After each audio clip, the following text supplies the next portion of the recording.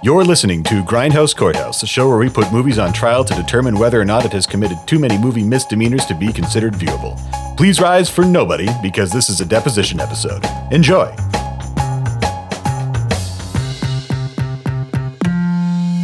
Should old shit movies be forgot and never brought to mind? Yeah, maybe fuck that awful shit and Days of Auld Lang Syne. Anyways, the worst movie was Van Helsing and the best movie was Kate and Leopold. Disagree. Oh my God. Welcome to the end of season 2. You did it. We did it. We all did it. You listened. We talked. Congratulations to all of us. Now, we figured it would be fun to go back and say what the worst and the best movies that we encountered in season 2 were. And I know that you, the listener, have a lot of opinions, but those don't matter. Only our opinions matter. That's right. Here on Grindhouse Courthouse, only our opinions matter. And we want the listener to know that. You're welcome. You're welcome. And let's start off with, I think, what is probably going to be the easiest thing to talk about. Let's do some worst movies. Starting from the top left. Whoa. We are getting way too ahead of ourselves. There's a lot more to this episode than the best and the worst movie. We're going to talk about the greatest scenes in these movies that we saw. We're going to talk about the stupidest plots. We're going to talk about so many other factors. But we are also going to decide which was the best and the worst movie, and we're going to start with that. Okay. Are we going to be able to actually settle on a best? Because I feel that we're just going to argue for 4. No justification. You just say the movie, and this podcast will be 12 minutes. It's the most efficient episode we've got yet. So, Adam, start us off here. Okay. No, wait. I think we should do the best first and the worst last. Oh, and the worst last? Oh, yes. No. Save the best for last, though. It's just girls. Okay. Save the best for last. That's an expression. The worst. Yeah. Oh, my goodness. Okay, hold on. What do you want from me right now? I want you to start, Adam. Start what, though? We're getting mixed messages. This is why. What's the best one? Start with the best. Best. What was Adam, your favorite? Your incompetence is driving me insane. As the audience can tell, we do not rehearse anything, and we just dive into recording. Okay, My favorite and best movie for season 2 was Bahubali 2. Yeah! Whoa. Wow. Yes! Yes! Dave and I are... is Matt on the same page too? No, I'm not. I just wanted to say so it's just Dave and myself. Okay, that's fantastic. I just wanted to say that because it's fun. Do you want me to go through the reasons of why I think this was probably the best movie that we watched this season, or are we going to go around first? Well, we know that 2 of you are wrong. All right. Dylan, what was your best movie? Okay, we'll just go around, and then we'll circle back, and then we'll give justification. So this was a long, hard one. So I think I'm still on the fence, but ultimately I'm going to go with Prince of Darkness. What? Oh my goodness! Mm-hmm. Oh wow! I actually thought you were going to pick Triangle. I don't know why. I really thought you were going to be a Triangle guy. I thought you were going to pick Congo. I thought Congo was going to be your favorite. No, Congo has my favorite scene, but Congo is not my favorite movie. I genuinely enjoyed. So here's the problem. I think Triangle is probably the best movie, but I'd seen it before, so I'd ruined it all for myself. Whereas a second viewing of Prince of Darkness was the most enjoyable movie experience. So I don't know where that fits, but anyway, that's my That's fine. We'll keep it going. Dave, what was we know yours, but do you at least want to say it? Bollywood movies are the greatest thing to come out of the movie world in the last 10 years, I feel like. So Ooh. Okay, that's a bold statement. Matthew. I'm kind of on the fence like Dylan. I actually am going to say Triangle was my favorite movie. I'm going all the way then Triangle. All the way. Goodness. Just like Ben Affleck Into the Triangle. No, actually, Prince of Darkness was pretty close for me, but that's a movie that I didn't think it was that great at the time, and then I've just thought about it more, and it's gotten better as I've you had time to crunch the numbers, and you realized all the physics works out. I took all those screenshots. Here's the thing. They had all of those partial differential equations. My God, the devil did invent these things. Did you pause the screen every time you could and wrote them down and solve them yourself? Thank goodness we had one fewer variable than the number of PDEs than we needed, so we can solve it. That's the universe right there. Matt's been staying up all night. He's been crunching the numbers. And then his wife walks in. Matt, what are you doing? The baby needs you. He's crying. And he goes, wife, I hate to break it to you, but look at, and she sees this wall of formulas and it all equals 6, 6, 6. And she goes, oh my God. I think it equals 23. Shit. Stay tuned for next season, listeners. Shit. Oh, man. That's a spoiler. Tom, what was your favorite movie? I'm not happy about it, but after weighing out all the variables very carefully over a period of months and not 30 seconds, it's Kate and Leopold. Piece of shit. That was the best movie that we watched. Such a lie. I would love to pick Prince of Darkness. It was very close, but that movie is batshit insane. Nothing in it makes any sense. But unlike Kate and Leopold, which is very measured, very structured.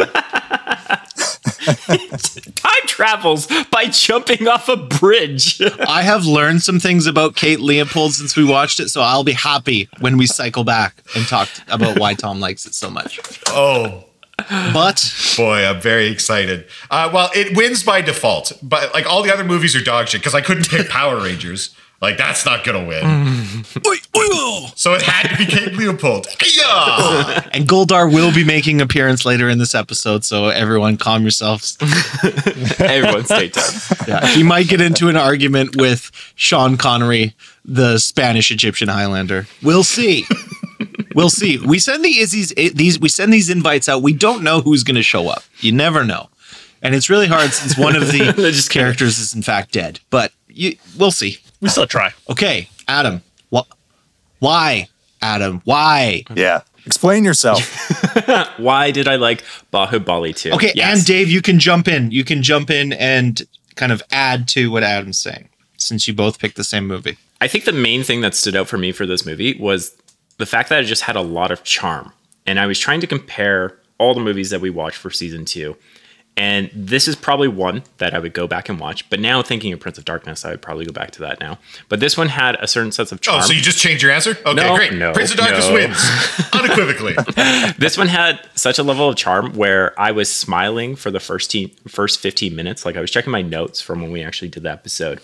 And I just remember I was smiling for the first 15 minutes because it's just so over the top. You have this just huge action scenes that are taking place. It feels like an epic.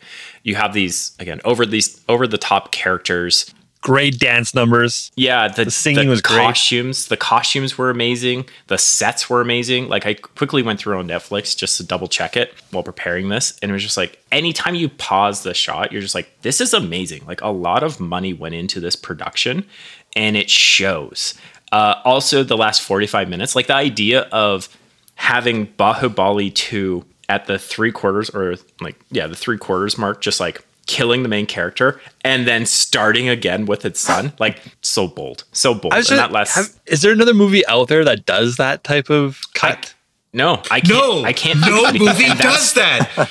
No other movie does that. And that's what stands out, and that's what puts it higher on the totem pole for me. I think it just has multiple levels to it, and it has that charm that I really enjoyed, and it stood out for me. So that's why my reasons for picking Bahubali. Kind of Psycho does it. Psycho kind of does it. Like it kills who you think is the main character pretty early. Yeah. Not to be replaced by herself in the same movie. So not exactly.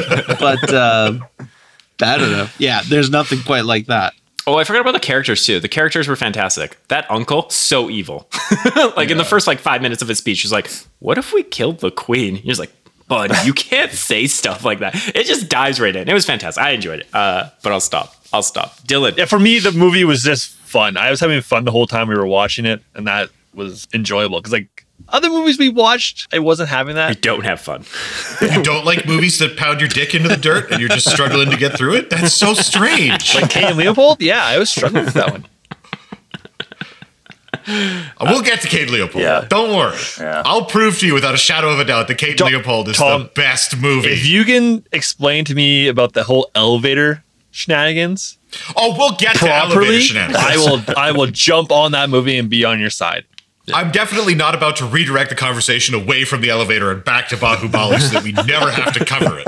But okay, so have you seen Bahubali 1? Yeah. You did watch it. You watched the whole thing. Yeah. I ended up watching it just because. So I think I watched it right after we did Bahubali 2, just to understand what was going on, the son's story. And again, if someone was to do a cut of both those movies together and maybe edit it a bit so it is only just 3 hours, both movies, that'd be fantastic. Can you maybe fill? There might be some viewers who didn't watch or listen to the episode about Bahubali, like the craziness that is that plot line between 1 and 2, how the stories fit together, because it's not linear in any way, shape, or form. Yeah, Bahubali 2 follows. Maybe start with 1. You can't. Maybe start with 1, but that I can't because that's his son. But it helps clarify. It helps clarify how the director has structured the chronology. I know chronologically it's 2, but you have to start with the first movie. Damn it! Yeah, you're making this challenging today. So the first one's about the son finding out he is his birthright, basically, and going out to avenge his parents. Yeah, it's his journey. Him coming to his title. Realizing his responsibilities. And surely they put the ending of that movie within that film, right? Yeah, the ending of them getting to the main battle and then cutting it. And cutting it so Bahubali 2 can start with the father's story. So you get that interesting tale, how the son is born, how the father falls. Hard cut into Bahubali 1. Yeah, so when you're watching a movie, don't you want that backstory of why they're so mad and why it's leading to this? I personally loved watching Star Wars when you see that lead up to Luke flying to the Death Star, and then you have to watch 9 other movies, and then the Death Star explodes. I have to watch Phantom Menace right now. That's a good way of summing it up. But I think I wasn't expecting that, and I think that's why I enjoyed it so much. I had no idea that was also, what was going on. You can watch 2 without 1 and be totally but you fine. cannot watch 1 and be satisfied at all. That is fair. That is fair. Yeah, I guess we were satisfied with 2, but it definitely threw us for a loop where it's just like, what is happening? What is happening? Oh my God. Well, it doesn't help that the main character dies, and then his son, who is played by the same actor, appears, and we hadn't watched the first one, and we have major cultural barriers, so we're like, what the fuck is happening? And just because it did that, it went out into left field for me, I'm just happy. It broke the typical structure of movies where you're just like, okay, this is going to happen, then this is going to happen. It was just something new, and it was very refreshing. So again, high up on the list for me. A little too high, probably. Maybe. I mean, if we're all being honest here, it's the right spot. Kate Leopold is the right choice. But, I guess we'll respect Bahubali. Yeah. Okay. Dylan. Yeah. You liked a movie. I didn't like it so much. But Prince of Darkness. What stood out? Why Prince of Darkness? And not Kate and Leopold. Okay, I'll do that specifically because Kate and Leopold cut out the essential information for why the fuck Liv Schreiber was going back in time and following this guy around, because some studio exec said, he's committing incest, right? And then they had to cut all the explanation of why Liv Schreiber is following around this fucking guy. And they caught it at the last second, so that's why I didn't like Kate Leopold. But why I did like The Prince of Darkness was with the second viewing, when I knew what was going on, I was just trying to pay attention to the crazy ideas that Carpenter had just strung together, which, I mean, it's just endless sources of entertainment trying to figure out John Carpenter's psyche, writing, directing, composing the music for every movie he's ever directed. And I really get to a level of like psychoanalysis with him that I can't possibly get with any other actor or director, producer, whatever, because he's in control of everything and everything is him. And this one was, it was just the prime example of everything Carpenterian. And for some reason, I could watch it a second time and got so much new experience out of it. So I think that was the key. It's a lot of these movies I've seen once before. The ones I haven't were just, I didn't enjoy them. But this one, it hit a few notes for me. I love this kind of like cosmic horror stuff, even when it's done poorly, which he did very poorly. Don't get me wrong. He did it very poorly. We all agree on that one. But was there any scene that stood out the second time viewing it? Or? I was just laughing my ass off with the shitty acting. Like the acting was so unbelievably bad watching the second time around. Because the first time around, I was trying to keep track of the plot.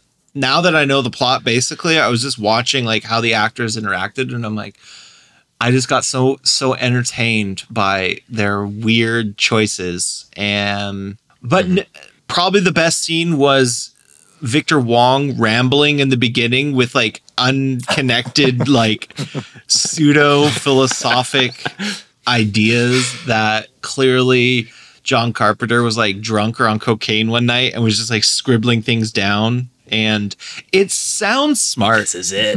But the more you think about it, it makes no sense. But the way that Victor Wong delivers it is so great, which is, a shame that it's still only his second best performance from movies we watched this season. But you can't compete with the greatest movie of all time. The thing is, I thought they were really like basic statements though, and he was trying to make them very profound. Like, didn't he just like straight up say time was linear at one point? Oh, he said a lot of things. Just very simple. Well, he's saying it to like a bunch of grad students, ostensibly, right? Like people who are very close to being at his level of expertise. And he's just like, all humans experience time as a flat triangle. And you're going, whoa, is this building to anything? And then the movie ends. But the thing is, the one thing I do respect about it is that movie was set in a period where we didn't have computers to do research. John Carpenter couldn't Google quantum physics. He couldn't Google. Can call the university and talk to a professor. But like that right there, that's a lot of work. He could, but he didn't. Yeah. That's why we respect him. But like, I'm imagining John Carpenter on his weekend going, I've got this idea. And he goes to his public library and there's a homeless guy in the corner. It smells like piss. And he's grabbing all these physics books and he's sitting down for a good 30 minutes that homeless man, reading. Alice Cooper. You want to be in my movie? And he's just... Sure. Yeah. Can I bring my half bicycle? Yeah. Okay. As long as you impale somebody. But like he had to do some type of homework. Like there was enough of an interest that it drove him to make this movie. And I think I respect that because during that time, you couldn't just quickly Google search something and be like, that's my answer. And then throw it into a movie. He actually had to put in the work. Yeah. What were the books that like you would always get when you're from the bathroom? Like there's like that specific toilet. Chicken soup for the soul. There we go. Those books. Yeah. No, that's what John Carpenter had. I fully believe that he had a magazine where someone like quickly summed up all these ideas and he's like, I'll do some more research. And he like found one physics textbook and was like, I'm not reading all this shit. I got a movie to make. Okay, you stand over there and make mouth trumpet noises. Yeah, I clearly remember that one story from Chicken Soup for the Soul where my 6th grade teacher would just read about how the super devil encapsulated his son and Jesus was a humanoid alien. I clearly remember when Mrs. Wong read that to us. Cristo Domino. That's all I got to say about that movie. It's amazing. He was amazing. He didn't even have access to the Deepak Chopra automatic quote generator to write all of the text for this movie. That would have saved him. Let's see what it has to say. Hit us with some wisdom. Yeah. Let's see. Is some deep lore? Is he actually made that? Oh my God. Well, Dave, the Higgs boson gives rise to a symphony of opportunities. That could have been in the movie. That could have easily been a line from Victor Wong. Makes a lot of sense, right? Yep. You don't even have to think about it. Our consciousness transcends unique external reality. That was actually in the movie. Well, yeah, obviously. Our logic, common sense breaks down at the subatomic level, which is emphasized routinely in this movie and then has no bearing on the plot. Do you wanna? I got a news article the other day about John Carpenter, and apparently he is still considering making a third Escape from movie. He wants to do Escape from Earth. With, that's called Ghosts of Mars, and he had his shot. And he fucking blew it. It was a bit on the nose with it, but I hope he's just like, let's just do this. Let's get back in the studio. John, what's your idea? All right, get this. The world is ruled by a matriarchy. Oh, really? Is this going to have a major impact on the plot? Oh, yeah, just wait. Okay, so they sail in on a hot air balloon, and then another guy's in a hang glider, and then there's this other group of guys, and they got 24 hours because they've been poisoned, and the president's on Mars. Oh, my God, that's fucking genius. Here's $40 million. Please cast and Kurt Russell. Oh, my goodness. Yeah, can you imagine the Desolation Williams and Snake Plissken dynamic duo together? Two of the same characters doing the same things. Oh, great. All right, but enough about me. Matthew. Triangle was my favorite movie, and here's why. I often imagine what it would be like if I encountered a future version of myself that told me I had to kill the four of you if I ever wanted to see my son again. And then that's what I saw in this movie in Triangle, and it just really struck a chord with me. Well, you're saying you'd boomerang a shotgun at yourself? I don't know. It would work. Matt, you're supposed to kill the other four, and all you've been doing is making out with your body double this whole time. Shut up. He's so beautiful. I need to explore this. When am I going to get this chance again, okay? Yeah, you need to return to your son. He'll be trapped on this boat forever. You guys just don't get me. I think we had a conversation like offline about this where if any of us ever gets stuck into a time loop or some type of like time paradox, you immediately blurt it out. Where it's just like, Dylan, time paradox, kill me. And then you can run away and it just makes sense. There's no questioning it. You have all the information up front. I love my response to Dylan, time paradox. I'm like, I'm getting the fuck out of here. I'm just going to run out of here, run out of this time paradox. Then whoever's orchestrating this time paradox, well, we didn't think he'd run. We didn't plan for that. I didn't think he'd just leave. You didn't think he'd just leave? Look, he's swimming off the boat. Oh, fuck. He made it. He's out. He's in the Florida Keys now. Shit. But I noticed you picked Triangle over Ghost Ship, and that's weird. That's confusing to me. I don't remember. What did I argue for? I don't even remember. Nobody can check the tape. It's lost to time. It's gone forever. Yeah, it's gone forever. Yeah. It's stuck in a time loop. Yeah. Exactly. No, but we look, it's Groundhog Day on a boat. Me and Matt had a perfect argument for why Triangle was one of the better time travel movies because of the playing with like post-traumatic stress and kind of how even from the beginning it all works. Yeah. Where it even like if you watch it again, I watched it again and it was a different experience knowing that she knows that she's in a Groundhog Day and she's still going through with it anyway. Yeah. It was fun. Yeah, but there was like there should have been like 100 broken cars on that road. There should have been 1 million dead birds. Why did the birds stay, but the cars didn't? Organic. There's some holes. Organic material. There's also, perhaps, but you don't know when the time loop resets. So there could be enough time in the time loop for them to clear the road, get rid of all this stuff, and then the time loop happens, which they're not doing for the birds on the side of the road. I just solved it. Who gives a shit about some motherfucking birds? Whoa. That's here on Grindhouse, Courthouse, we do not support that kind of hatred of our feathered friends. Except for ducks. All animals were either dummies, CGI, or something. No harm came to any animals. Or pigeons. Yeah. Duck lives matter. That's all we got to say about that. Ducks unlimited. All right. Next. Can we all agree that Triangle is better than Ghost Ship right now? Oh, yeah. I think we all did. I mean, now that I don't have to talk about Carl Urban shoveling beans into his mouth. Yeah, I think Triangle is a little bit better. At least it had more thought put into it than like, what if a ship had ghosts? I don't even remember the instigating curse of the boat. Like, what the fuck was the boat? Why did everyone become ghosts again? There's because there was some gold that may or may not have been tied to Satan, ? And then the guy was like bringing, he gets the gold and then the people want the gold and then he kills the people to get the souls back to hell. Yeah. Back to Dale. He's a soul collector.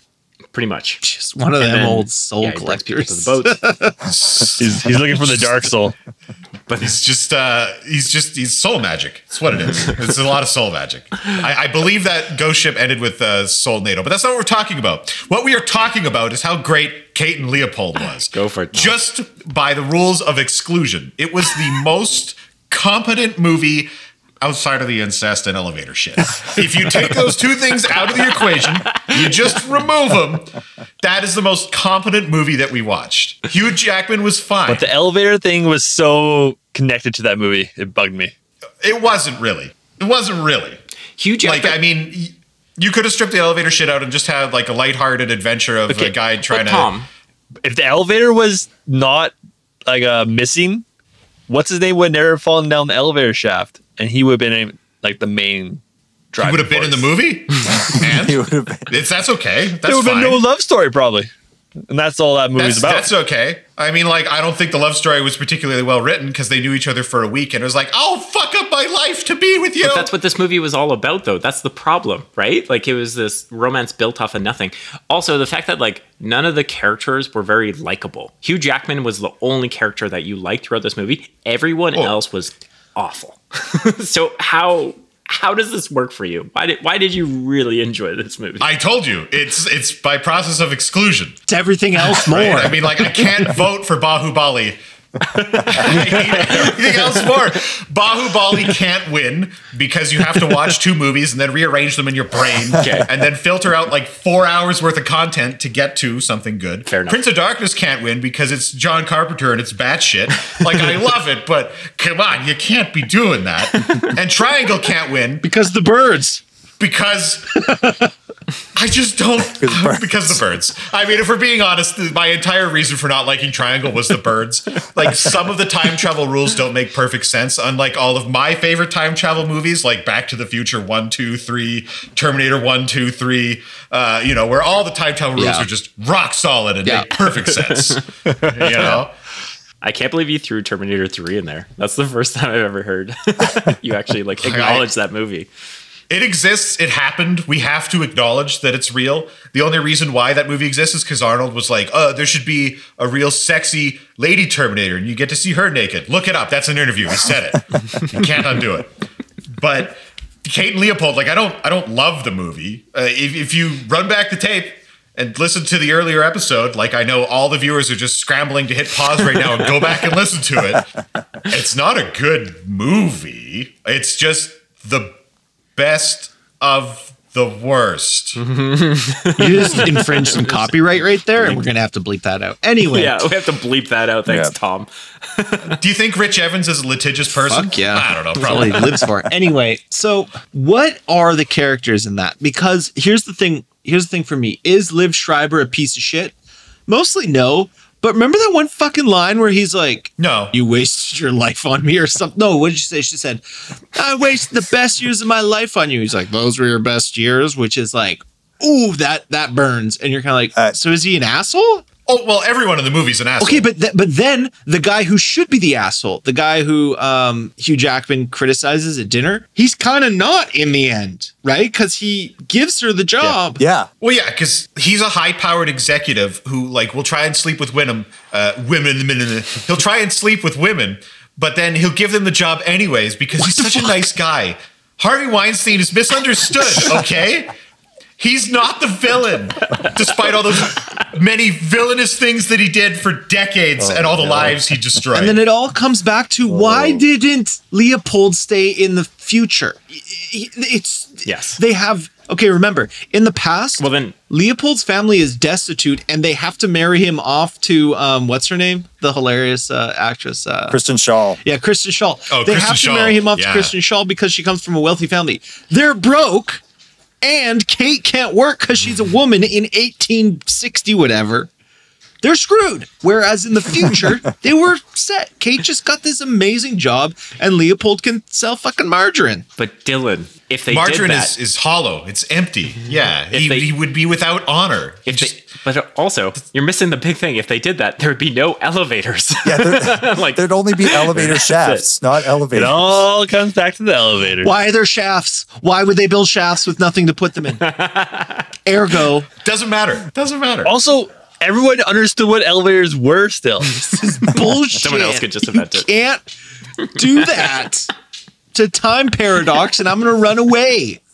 Look, all of these things are ridiculous, but are they as ridiculous as no cars being on the road or a man pushing elephants around with his bare hands? What the fuck are you talking about? Yeah, it's like, where are you going with this? And then I realized that's the intro of Bahubali. Yeah, do you not remember your own movie, Adam? I'm so sorry. It's a statue of an elephant. It wasn't an elephant, Tom. Also, it was a real elephant.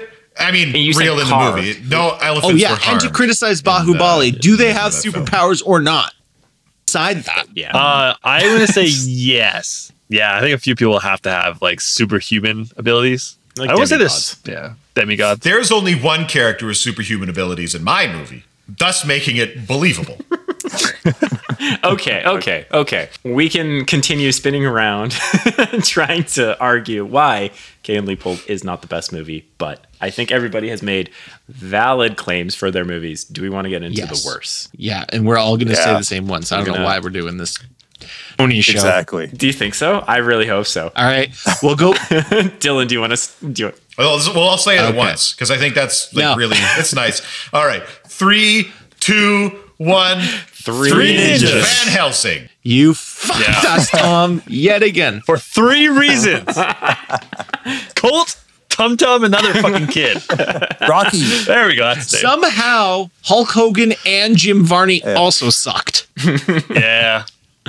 I'm not going to pretend here that Three Ninjas isn't a terrible film because it is. It's real bad. But can anyone tell me anything about Van Helsing? Just real quick. Any fact. Anything comes to mind. Holy water can kill vampires. It's not really from Van Helsing, though. I mean, that's just sort of. Yeah, as he puts the friggin' arrow launcher machine gun into the holy water, and he kills the vampire chick. Okay, so you remembered his machine gun. Tom, this was the first attempt at the Dark Universe, where they have all of the famous creatures / monsters coming together. And they're trying to but that's about Warner Brothers and their fuck-ups. That's not about Van Helsing. Yeah, that is. Well, it is a thoroughly forgettable movie. Not like Three Ninjas High Noon at Mega Mountain, which stars some of the greatest character actors of our time.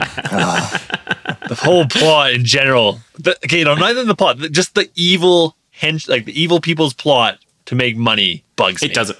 Yeah, it doesn't make sense. When I was trying to put up my notes for this, the things that stood out for me were kid actors. They're awful. We were all screaming while watching that movie just because of how bad Tum Tum was.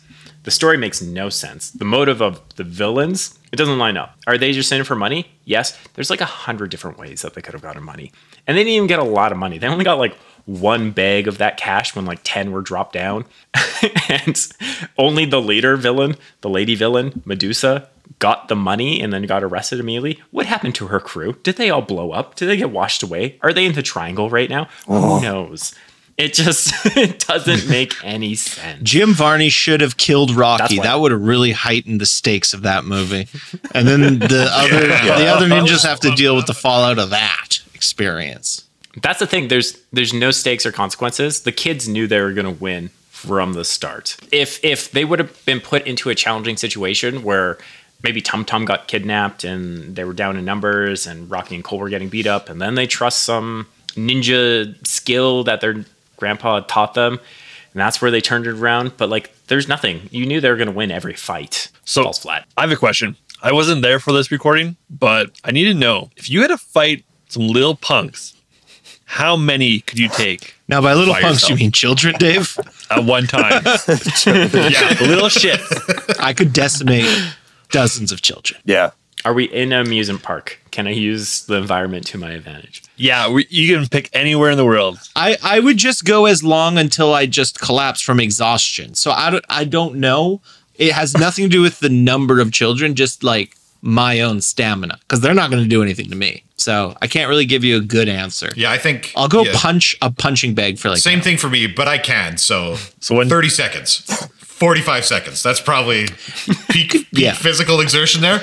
Maybe a minute. Maybe I could do a minute. You could probably spend 10 seconds like parrying their weak punches for a while, kind of catch your breath and then go back at it for a little bit. So I guess like, are the kids coming at you one at a time, or are they just like circling? No, they're all coming at you at the same time. I'm pretty sure you get like one slap tum tum, and then like the whole fight's pretty easy, right? Slap him.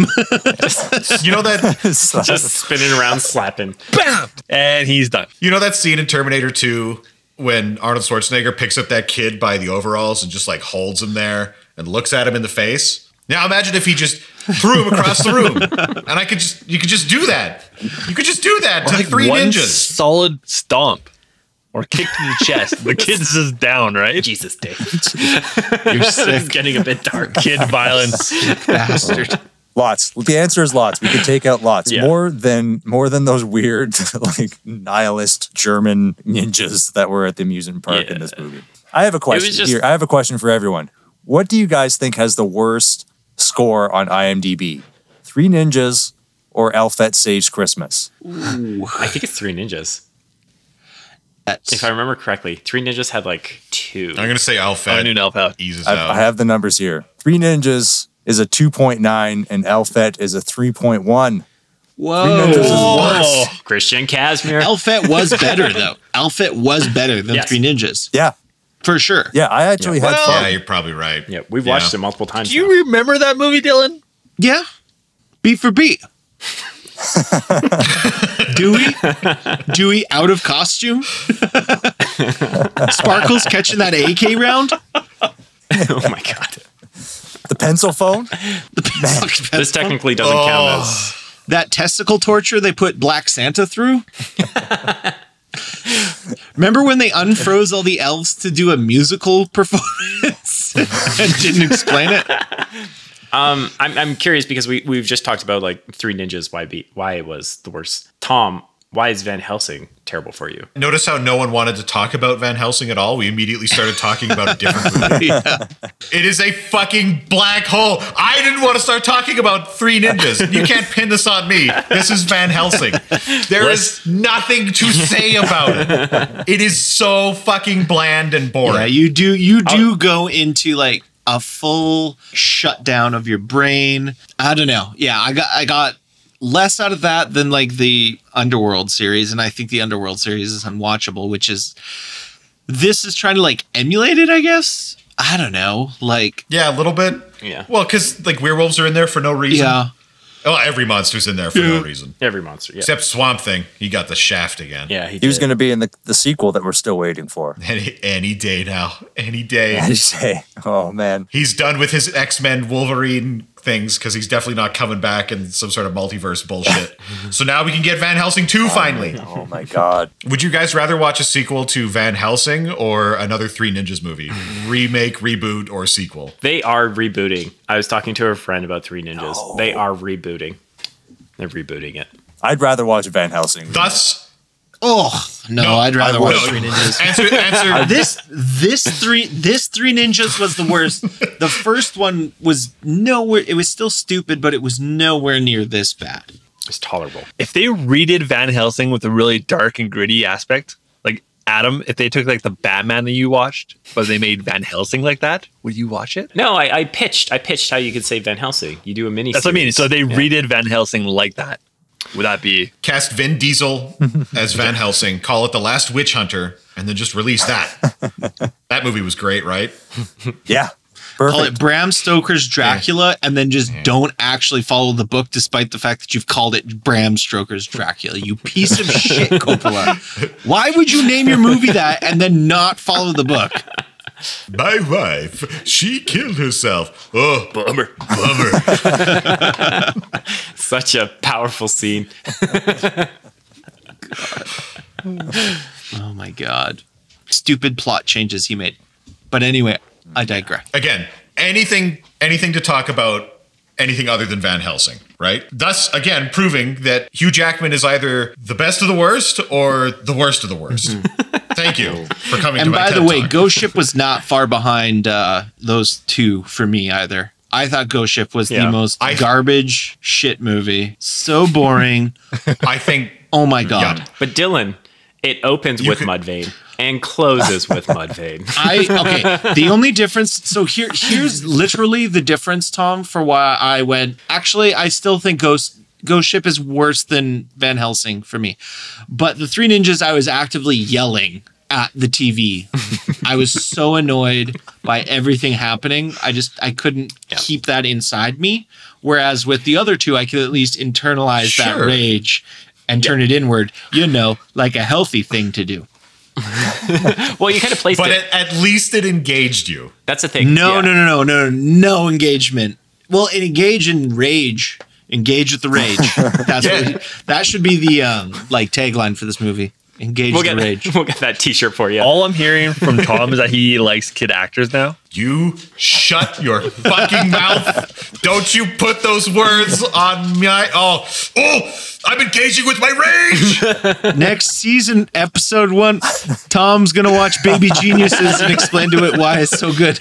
Or no, do you guys remember... Do you remember that weird fucking movie where it's all kids and they play like gangsters and instead of like shooting each other, throw like cream pies at each other? And it's like this weird... What fucking fever dream is this? No, I don't remember this. I don't think that exists. Okay, talk about something else while I find this movie. We'll just edit it so you were right there. So everything was just perfect. Yeah, right. It's called Bugsy Malone, you fuckers. Bugsy Malone? Yep. Never heard of that before. I've never seen this. I know the name. My God. But... It's got Jodie Foster as a kid. You've never seen this movie? No. Yeah. It's like a 1930s gangster film noir drama, except it's all children and they don't shoot each other, they throw pies at each other. It's ridiculous. It's like Kids Bop. Yeah, and it's a musical too. They do dance and singing. What? Yeah, I don't think I've sounds so good. Oh, I know. We should do it next season. Well, no one really disagrees, I think, with Van Helsing. They just think that Three Ninjas is worse. No, right? like Van Helsing was fucking garbage. Yeah, I think I could turn my brain off for Van Helsing. Like, it did run long, but I was able to like zone out. But like Dylan was mentioning, I could not do that with Three Ninjas because it was so frustrating. A lot of these movies you can just like check out and be fine when you come back in for like the last 15 minutes and understand what was going on. But Three Ninjas, it just set off another level of anger that Van Helsing didn't match. That's why it's lower for me. But they're close. Yeah. But like Three Ninjas had like the acting was bad, the plot was bad, the setting was bad. Like everything about the movie just like checked off bad for me. Mm-hmm. At least Van Helsing had like one or two like semi bad, not like full bad. Yeah. Name them. Name those things. The first 20 minutes fight scene in the village. That village fight scene, that was all right. I was entertained. The one where Kate Beckinsale jumps into a tree. Yeah, she does that whole scene. Backflip from a house into a tree upside down. That was like the only scene I enjoyed that movie though. Okay. Oh. Okay. And Three Ninjas, I have none of those. Like, there's no scenes in Three Ninjas. I was like, oh, that was fun. You mean you didn't enjoy Grandpa's Death Warehouse? No. I was more mad about the reactions of the adults for what the kids were like breaking the vases and stuff in the house. And she's like, oh, we won't do anything about that. Yeah, that mom is dead inside. She's dead inside. Yeah, we went over that. We were kind of like, that mom, she drinks a couple bottles of wine a day. She does not react to her kids like, well, think about it. These kids have been kidnapped like 4 times. They've been like shanghaied over to Japan and had to like fight for their lives. So like she can't handle it anymore. So she's just checked out of reality. Checked out. She's got a bottle of Ludes that she's been rationing out since the 80s. Just like, oh my God, they're running out. Oh, I'm going to have to deal with my shitty life. Oh, these fucking kids. Another broken window. Okay, so we've done the best, we've done the worst. Can we start getting down to some like specific scenes and things? Because I want to diversify this a little bit over the season. I can't believe none of us have mentioned Congo yet as either our first, our favorite or Congo is like great. Least favorite. Don't you drag that movie down. It's got mutant gorillas and people shooting them with laser beams. I enjoyed it. So passe. Yeah. I enjoyed the shit out of that. Congo was weird though. It was like an hour and a half weird trek through the jungle. and then like a 10-minute 10-minute thing where Laura Linney or Laura Dern or who I don't know. One of the Lauras. I forgot their names. Yeah. Hold on. You were forgiven for confusing that movie with Jurassic Park because they did their best to make it look like Jurassic Park. Congo had a great idea, but was poorly executed. That's why it was not in the top. List all the things that were great about the idea. Was it the ape fucking that really got to you? Or? Well, Matt just mentioned. Tickle Amy, give me vodka. Oh yeah. It's the lasers. Yeah. It's someone destroying gorillas with lasers. That's amazing. It's the beauty that is the crescendo of the movie, which is crystal laser, psycho apes falling in lava. What do you want? Like that's the pinnacle of cinema. There's nowhere else to go above that. Also, there's that asshole ape who's like knocking all of his buddies into the lava and then leaps in himself. That saves the movie. Yeah. That scene alone. Yeah, you know what? I'm changing my best movie to Congo. You convinced me. I know. I think I want to change mine back to Congo now too. Oh no, guys. Oh no. Okay, if you're gonna do that, I'm gonna throw out another movie that I think was my like close follow up for first. Well, if you're gonna do that, you got to speak up, son. I am. Well, if you're gonna do that, am I cutting out again? Oh no. Yeah. Okay. While Adam fixes his internet, I have a game that we can play. I've just pulled up the IMDb's of a few actresses here. I'm going to say a movie, and you tell me if the actress is Laura Linney or Laura Dern in that movie. I don't know who either of those people are. You're going to do very well. Okay. Congo. Laura Linney. Correct. Yes. Big Little Lies. Dern. Correct. Wait. Yes. Okay, now I know who Laura Dern is. Okay. Yeah, okay. You're in. Okay. Truman Show. Linney? Correct. Laura Linney was in that. Yes. Yeah, she was the wife. October Sky. Dern. Linney. Nope, Dern. Ah. As Good as It Gets. No clue. Dern again. No, you idiots. It's Helen Hunt. I knew it. Why was I thinking Helen Hunt was going to get thrown in here? Because she's just blonde and kind of looks like them? Because they're all the same. Okay, Dern is Jurassic Park, right? Yeah, Dern is Jurassic Park. Yes. Okay. Yeah. Who's the lady from Twister? Helen Hunt. David's proving you should have added Helen Hunt to the mix. Laura Linney, Laura Dern, or Helen Hunt. That's the new game. Ready? As Good as It Gets. Who was in Jumanji? Oh, hold on. Neither. Wait. Neither. Linney. Yeah. Linney. Neither. Yeah. I think it was the other Hunt. Sarah Whittle? Who plays Sarah Whittle? Because there's Helen Hunt, but then there's also her sister. Bonnie Hunt. That's the one. Oh, my God. I was not aware of the existence of Bonnie Hunt. Okay, Adam, now that your internet is fixed, what was your point? Oh, what was I talking about? Sorry. That's what I'm asking you. God damn it, Adam. God. Oh, no, sorry. I think it was because you guys were talking about potentially changing your movies. I was just going to say that I had a close follow-up for my best movie that nobody has talked about yet. And that was actually Showdown in Little Tokyo. Really? Ooh. I ranked that a lot higher because thinking about it and like going through my notes, it was such a fast movie. Like it was at an hour and 20 minutes. It was probably the shortest movie that we watched this season. And just the pacing of it really stood out to me. The over-the-topness, again, I think that's what's like making it work for me. And also just how evil some of those characters were and how hilarious they were. Fire extinguisher scene. I can't get that out of my head every time I think of that movie. Well, just think about this. Like, Dave, you're at a party in LA, right? And just, again, casual crystal meth laying out on the table for you to smoke. Delicious. You go back to the head bad guy's office, starts grinding up on you and just cuts your head off. Like, you don't see that now. Imagine this. The Yakuza are about to fucking kill you and your girlfriend. And the only hope you have for survival is your buddy there who turns to you and goes, "You have the biggest dick I've ever seen on a man." And you're screwed. And you know at that moment you're going to die. You're dead. Because that's what he says to you in this moment of crisis. They lose that fight for the record too. We can't.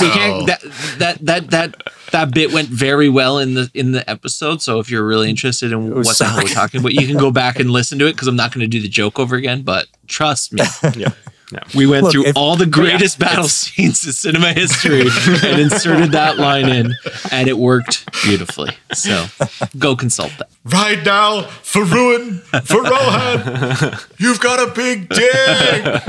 But yeah, it was a fun ride. It was quick. It was just fun and entertaining. So Showdown was actually higher on my list than I would like to admit. No one said Time Cop. Fuck Time Cop. Nobody likes Time Cop because it's so vanilla. It sits right in the the middle for me. Yeah. We've seen it before. We've seen Jean-Claude do those things. It's just a typical action movie. The funny thing is the ending where whose life did he ruin? Because that's not his son. That's someone else's kid. That's not his timeline. And he has to live with that now. Who has the funnier son handoff? Jean-Claude Van Damme in Time Cop or Steven Seagal in Time to Kill? When he's just like, here's your son. He hasn't seen his son in like 10 years. And he's like, well, thanks, dude.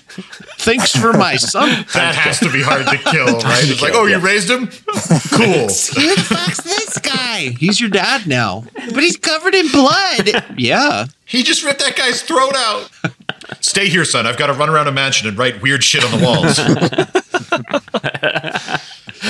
Did you read my signs? Yeah, we read your signs, Steven.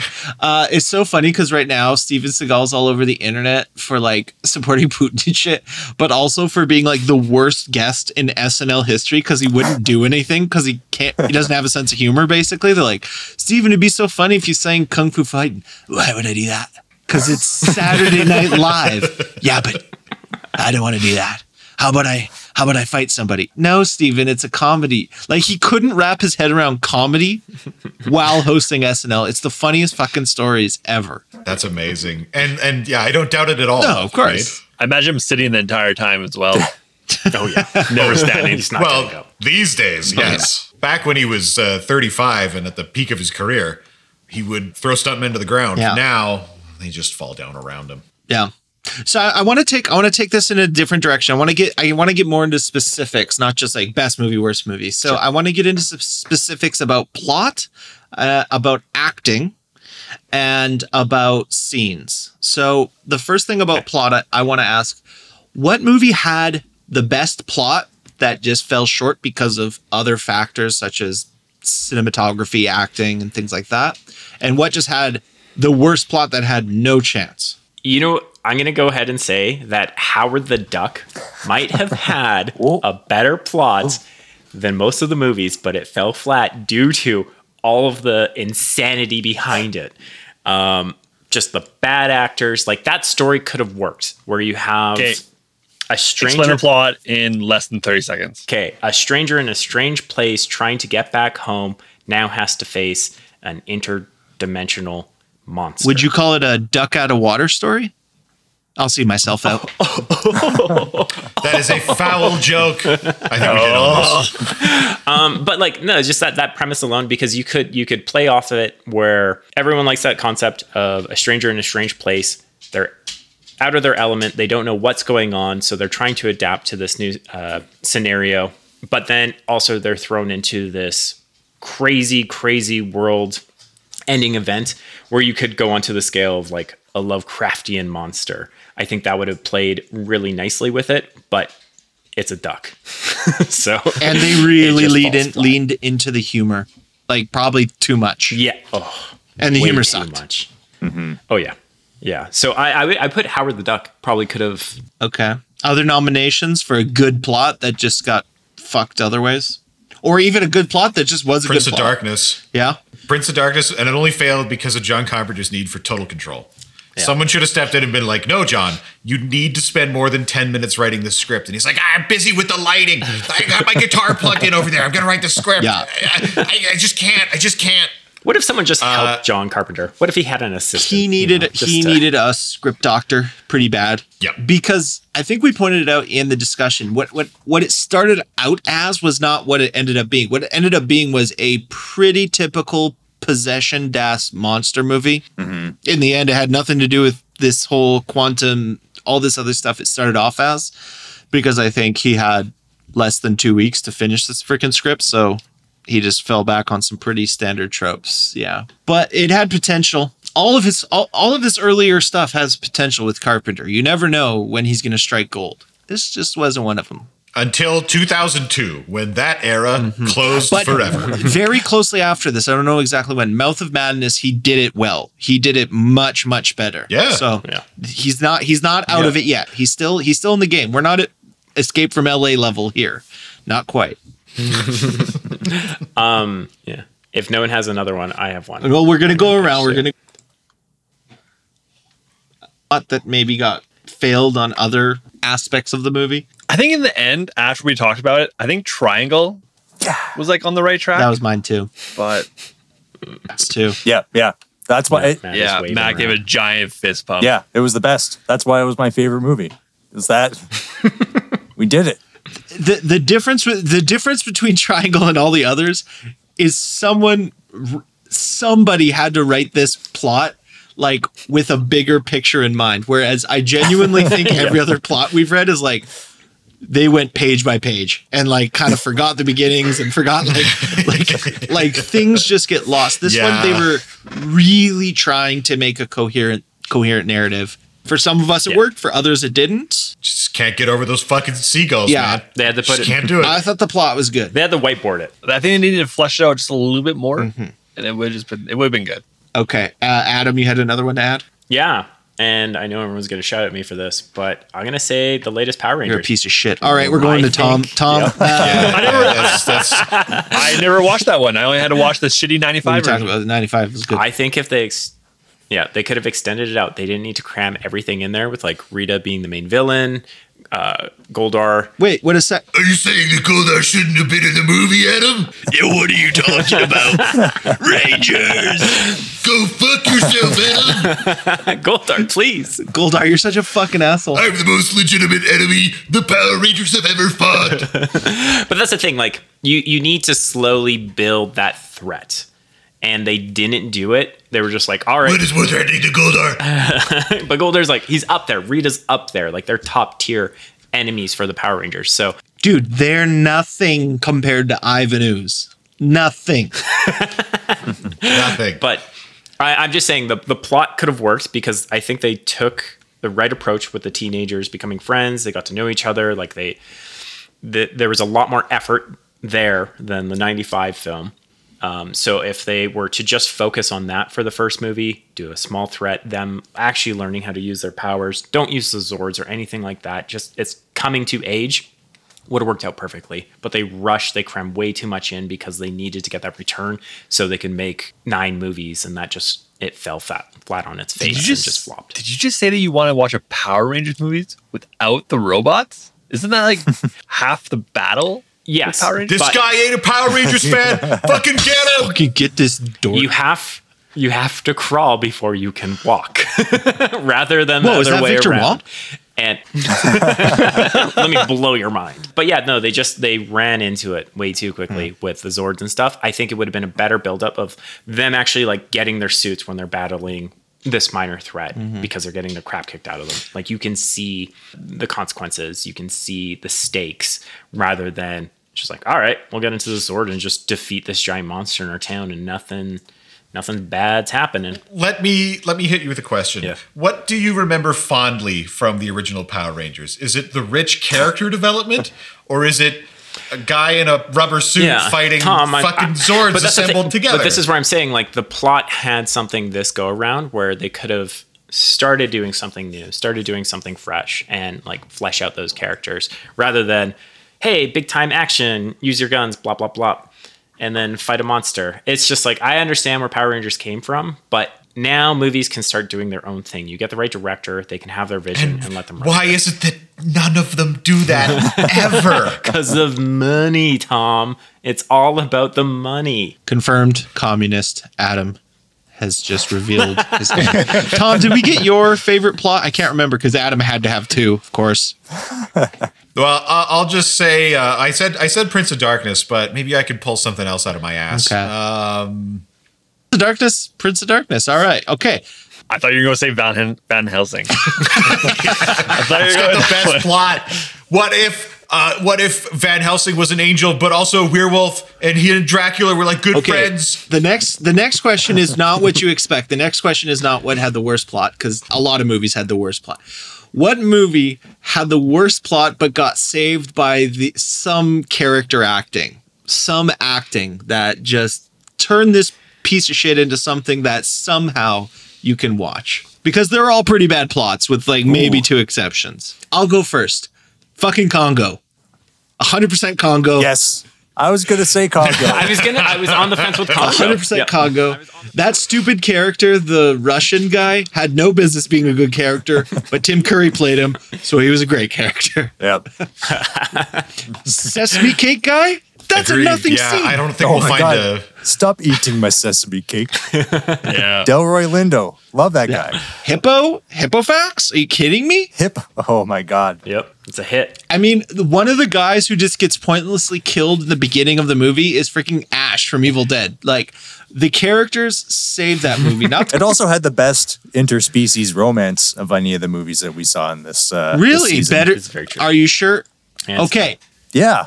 Doctor on Gorilla or Rockstar on Duck? What do you go? Yeah. Doctor on Gorilla. Okay. That's Doctor on Gorilla for sure. Yeah. Yeah. They seemed like they had a much healthier relationship. The gorilla He can drugged talk, her therefore it multiple can give times. consent. It's fine. Don't worry about it. But the duck could talk. Howard the Duck's just an exploiting sort of pervert type character. You know, he's got very few redeeming qualities. Well, let's broaden that question. What was the best love connection? Ooh. For the full season? For the full season? It is coming down to this gorilla. Showdown in Little Tokyo. That was the best love story. Brandon Lee. I mean, definitely not Kate and Leopold. I'll tell you that right now. No.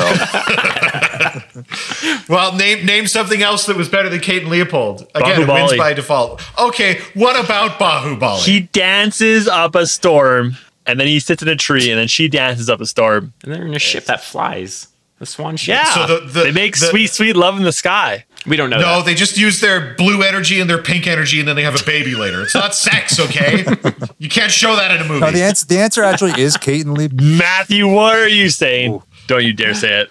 I said the answer actually is Kate and Leopold, but it's not Meg Ryan and Hugh Jackman. It's Liv Schreiber and his dog. Oh. That's the best love story. was a Yeah, good he loves that dog. Going back to bestiality, Yeah. I see. It's true. Wait, what about Bahubali? This is Well, Dave was trying to make that point, but Tom shut him down. Really hard. because the best love scenes, the one that came to mind is when they're not interacting with each other. Well, right? the answer is, of looks- course, Wolf Warrior, the guy and his commanding sergeant who he takes out on a date at God. the end. Oh yeah, you're right. Actually, where he's on the Cubs, it's like, what do you think of the commander? He's like, I'd fuck that broad. I will conquer her. And then it just, yeah, gets tased. it was pretty good. It's pretty good, pretty realistic. I actually forgot. I'm glad Wolf Warrior came up at least I thought you were once. gonna say. It's our movie. Yeah, we I have. thought you were gonna say like the lead character in Wolf Warrior and the helicopter he was strapped to, as he wanted just for a ride. Oh, God. He loved Yeah. that helicopter. God, they was having such a great I've time. never seen a man happier. I think I would have been the same way, though. We're going to strap you to this helicopter, and he's going to float through the sky. Dave, we're It'll going to be fly crazy. around for 20 minutes. Go Yeah. nuts. Yeah, that was no longer the character. That was just the actor. Like, well, fuck, this is great. I'm having fun. This was my dream, to fly. Whee! Yeah, we didn't. Yeah, Kate and Leopold was the only movie was the true romance movie that we did this season. But all the other movies did have hints of relationships. I do think, I don't know, it comes down to the doctor from Congo and the gorilla. Yeah. You think the doctor and the gorilla had a better relationship than anyone else?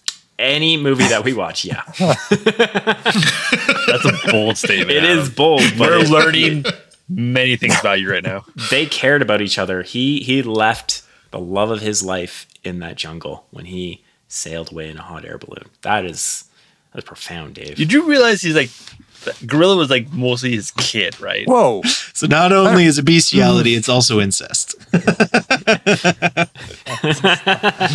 We're learning lots about Adam Oh, this man. episode. Hey man, 97% of the same genome. Okay. What about our favorite? We're big time gearheads over here. Oh yeah. At Grindhouse Courthouse. Totally. Love cars, especially Dylan. I know Dylan is very excited Mm-hmm. about the new ground effects regulations for the new F1 season, right? Hell yeah, man. Right? Yeah. What do you think about those new side pods on the Mercedes? Yeah, Oh, man. man. It's gonna be Hope they just figure out that- like when Indiana Jones's dad rode alongside him. Know what I'm saying? Yeah.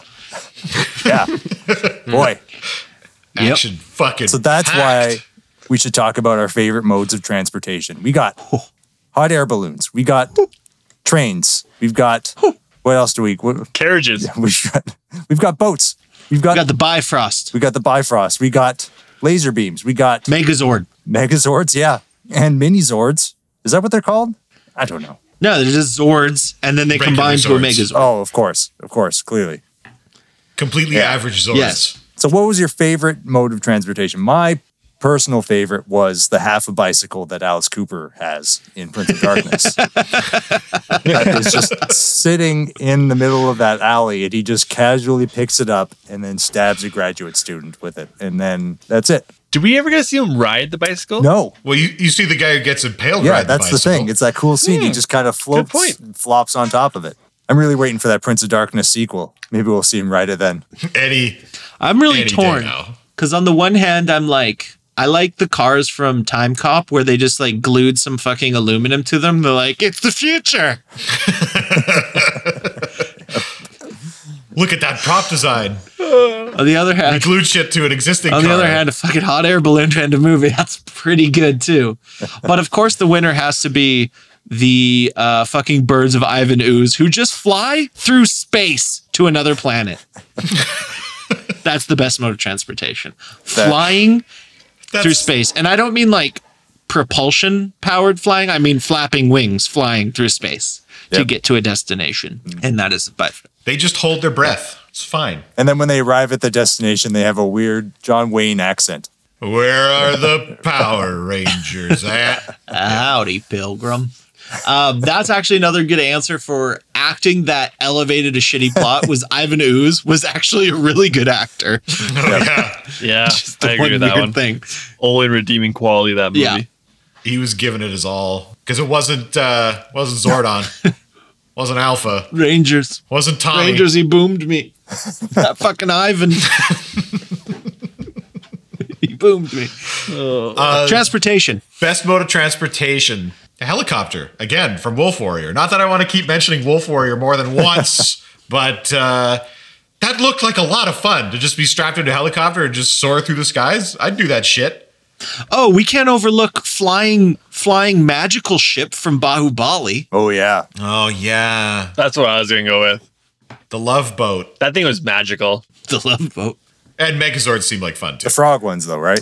The animal ones that they had at the end. Not the dinosaurs. Yeah. They were too shiny. The CGI was too shiny. Plummeting. The technology wasn't quite plummeting there. Off the Brooklyn Bridge. That's a form of transportation.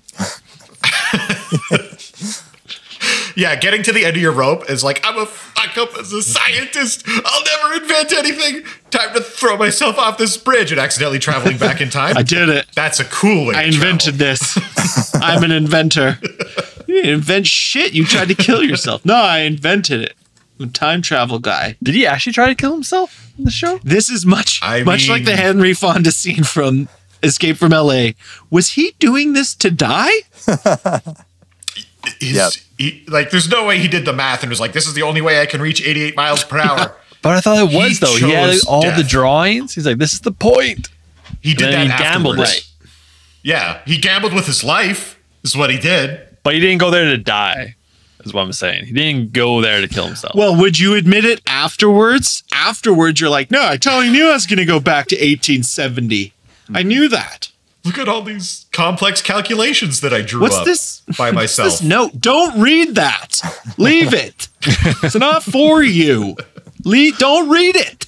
I said, I don't know. It's some fucked up shit in here, Liv. Shut up. Anyway, I think we're related. This is weird. So, what was the best action sequence? And I think we'll probably all just pick shit from Bahubali 2. So do that if you must. Oh, no, I won't. Oh, you won't? Oh. Yeah, when Dolph Lundgren's wearing a full-blown fucking kimono and has a giant, like a great axe or great sword, and he's fighting Shang Tsung. That's the best scene. Yeah, you might be right. Mm-hmm. You might be right. In the parade at the very end? And gets put on the spinner. Yeah. And the group of people start cheering for him. Oh, wait, no. Ninjetti corkscrew kick. Obviously. Oh yeah. Right. That was a good one, too. Technique you can. And if anyone says anything from Three Ninjas, we're done here. We're done. Hard cut to credits. It isn't amazing how Tum Tum could kick those grown men in the face when he's only 3 feet tall. Amazing. I'm gonna bring it up again. The back of the balls punch. That surprising. Never seen it in a movie. What's that from? That was Three Ninjas. Oh God. We're done here. We're done. Back of the balls punch. What? Yeah, Dave missed it. Well, unless you watched the movie. Did you watch the movie, Dave? I watched it with you. Yeah. Did you? Yeah, we were all there. Oh man. You were checked out pretty hard in that movie, though. You were there and you were watching. Oh, yeah. Oh, yeah, brother. Way down in Sacramento. When we meet at SummerSlam, me and Zulu Nation. Oh, yeah.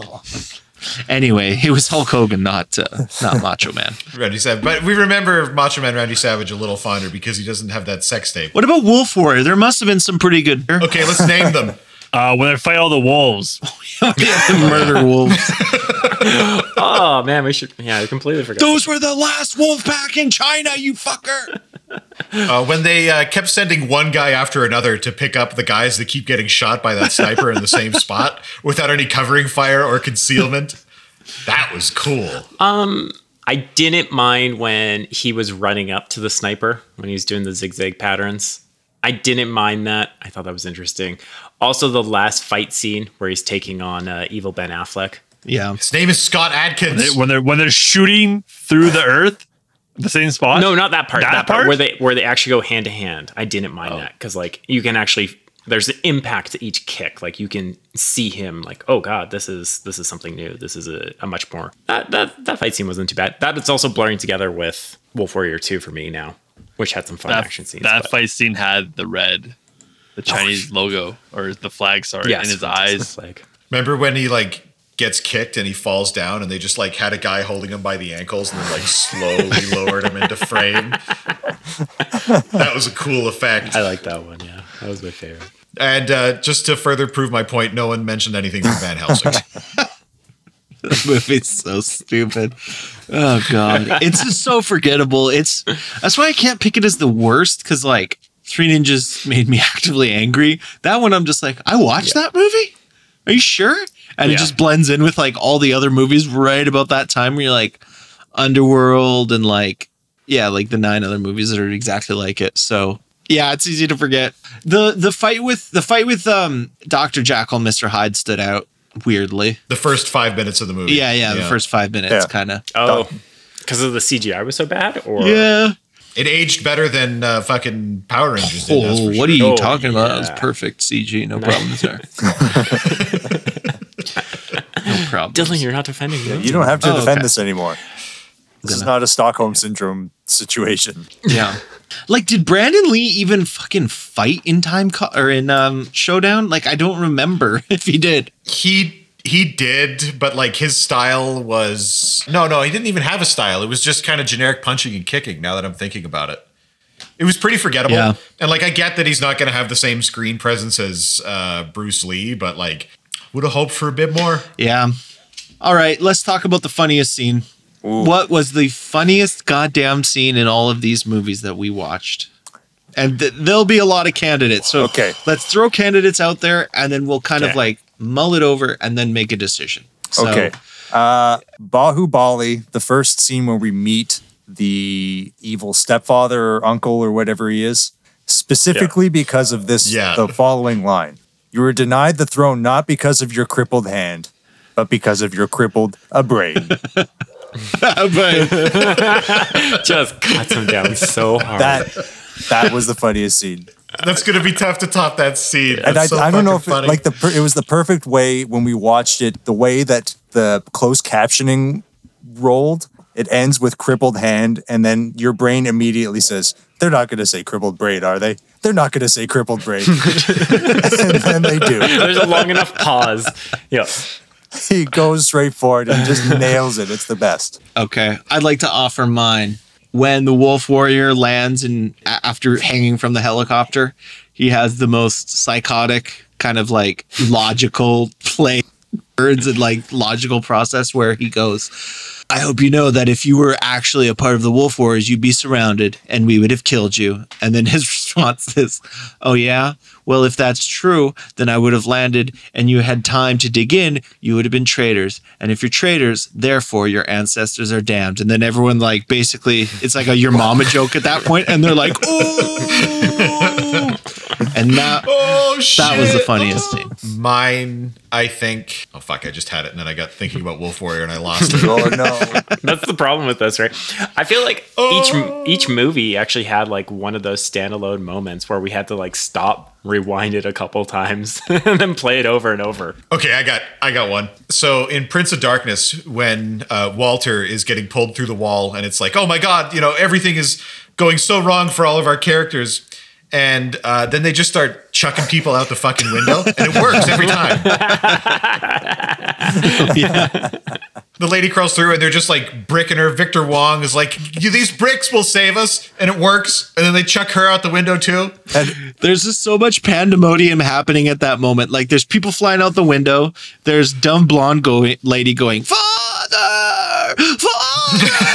There's Dr. Loomis going, in nomine patri filii sancti. It's like, he's a humanoid alien. Why are you still praying? God. It was just nuts at that moment. Great movie. My laugh out loud moment was in Time Cop, where Jean-Claude goes back in time to the chip manufacturer, where he's seeing the evil senator or evil politician. And they use the liquid nitrogen on that one guy's arm. And he like kicks it off. And then as he falls to his death, he says, have a nice day. But it doesn't come across as ice. Yeah, you want to take that one again, Jean-Claude? Nope. No, I think we got it. I think it's good. I got to get back to my trailer and drink a lot. How about Man Dick scene in Showdown? Yeah. How about Dolph Lundgren suiting up in Showdown? Oh, how about fire extinguisher scene in Showdown? Showdown was by far the most incompetently filmed movie out of the bunch, which is saying a lot because John Carpenter filmed a movie in 3 months. No, I think he wrote the script and finished filming in 3 months, and it's still by far not even close to as incompetently filmed as Showdown is. Yeah. Mm-hmm. Showdown was a special brand of incompetent because like it wasn't as glaringly shitty as Three Ninjas, where it's like everything just felt cheap, felt like TV. Yeah. They filmed a movie, ? But they have lines like, you've got the biggest dick you've ever seen on a man. As you're like, we're going to fucking die. And it's like, what's happening with my emotions? Where's the scene going? Where should I be? Yeah. I have to still wonder if that guy, if there's something fucky with the film that they intended the movie to come out as, and whether they like put it into like widescreen or change the aspect ratio so that otherwise so if you haven't listened to our episode or you haven't seen the movie, there's this scene in Showdown where Dolph Lundgren is chasing a couple bad guys, and there's this dude just sitting like in the corner, and he's supposed to be like basically next to a pipe that gets shot, and he sprays his fire extinguisher, but you can see the guy, you can see the fire extinguisher, you can see the whole scene unfold. And we were just kind of at a loss for words as to like, what the fuck is this doing in the movie? So I'm still not sure. I've heard of this where they film in one aspect ratio, like a smaller aspect ratio. So what would show up on the screen is not what you see now in like a modern DVD. Yeah. I hope to God that's the issue there, because otherwise I can't imagine how that made it. I'm not willing. We might be giving this movie way too much credit to cut this movie that kind of slack. They fucked up. Yeah. Wasn't there another part of the movie that was like that, where we saw someone? Oh, I think you're thinking of Highlander, when that dude just chucks a styrofoam boulder up the wall. He just starts pushing shit, and then he's like, "Oh, just squeeze in there," but you can still see him because he's wearing like a t-shirt. Also, I don't know what you're talking about. I didn't see any guy chucking styrofoam stones out in that. Also, because I don't think it even physically makes sense, because like, doesn't one of them hit the wall with his sword and then the rocks fly inward? Yeah. He's that strong. So strong. He's that strong. My God. He's got the quickening or whatever. Oh. Whoa, the quickening. Oh. Quickening, I've got the thickening, if you know what I mean. What about this? This is a one standalone funny line, throwaway funny line from Howard the Duck when Tim Robbins just randomly screams, "No sex now, I'm working." Oh, yeah. Oh, yeah. Completely forgot to mention that They're during that about to run off to the nuclear power plant or something. It didn't make any sense at the time. It makes less sense now. But out of context is probably the best part of that movie. If we're being honest. Yeah. Easily. I think that was the only time we laughed. And Satan Sluts. Satan Sluts was pretty funny. Do we have any other topics for season 2 that we want to cover? So, gone through best, worst, transportation, action, comedy moments. Is there anything that else stood out for you this season that you enjoyed from the movies that we watched or hated? Best jump scare or best scare in general? Best scare in general, hands down, beans on ghost ships. You're eating some beans. They look real good, but then they're maggots. Whoa. Yeah, that's probably it, right? Yeah, we didn't do a whole lot of horror. I think that's it. It's between Ghost Ship and Prince of Darkness for our horror elements. And Triangle. Triangle was a little bit of a suspenseful. Yeah. True. Triangle on the whole was spooky because it's like maybe you're stuck in a time loop and you don't know until you hit 65 and then you go back to like 13. And you're like, oh my God, I got to do it again. But... What about Prince of Darkness when she opens her mouth and then somebody off camera has a super soaker that goes shh? That somebody is John Carpenter. All right, now open your mouth and I got a super soaker 50 here. Sprit. Just gonna give you a little spritz. John, did you have to pump it up so much when you sprayed it in my face? The answer is yes. Yes, I had to really pump that one up. It was like 20 pumps. Yeah, I know. Yeah. Think the devil would spray you lightly? Think a devil would spray you lightly? No, John, you're right. Okay, just not in the eyes. Now you're getting it in the eyes. Take 30. Hey, Alice, what do you think of this riff? I think that's pretty good, John, but can we go home? No, not yet. See, that's why those are the best movies, because you're just constantly trying to psychoanalyze John Carpenter. There's a bit, we watched the behind the scenes where he's talking about some of the shots and whatever else. There's a bit where our hero lady, who has like no character presence, whatever, it doesn't matter. Anyways, she jumps through the mirror dimension, and they did that by having her jump into a pool of water. And then to show that Cristo Domino, Father Detective, breaks the mirror and sacrifices her life to keep the devil at bay, they turn the lights off.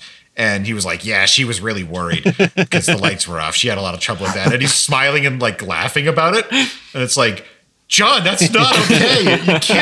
You can't say that stuff. She was terrified. I was like, well, we needed the shot. What was I supposed to do? Not film it. It was my vision. She's my plaything. All right, does someone want to do a fancy little wrap up for the season 2 ender? Well, that about wraps it up for season 2. And our wrap up of season 2. We did it, everybody. Yay! We made it! Yay! Thanks for sticking with us. Help. For all these I want to stop. Shitty movies. Help me. I'd like to stop too. So let's do it. Yay!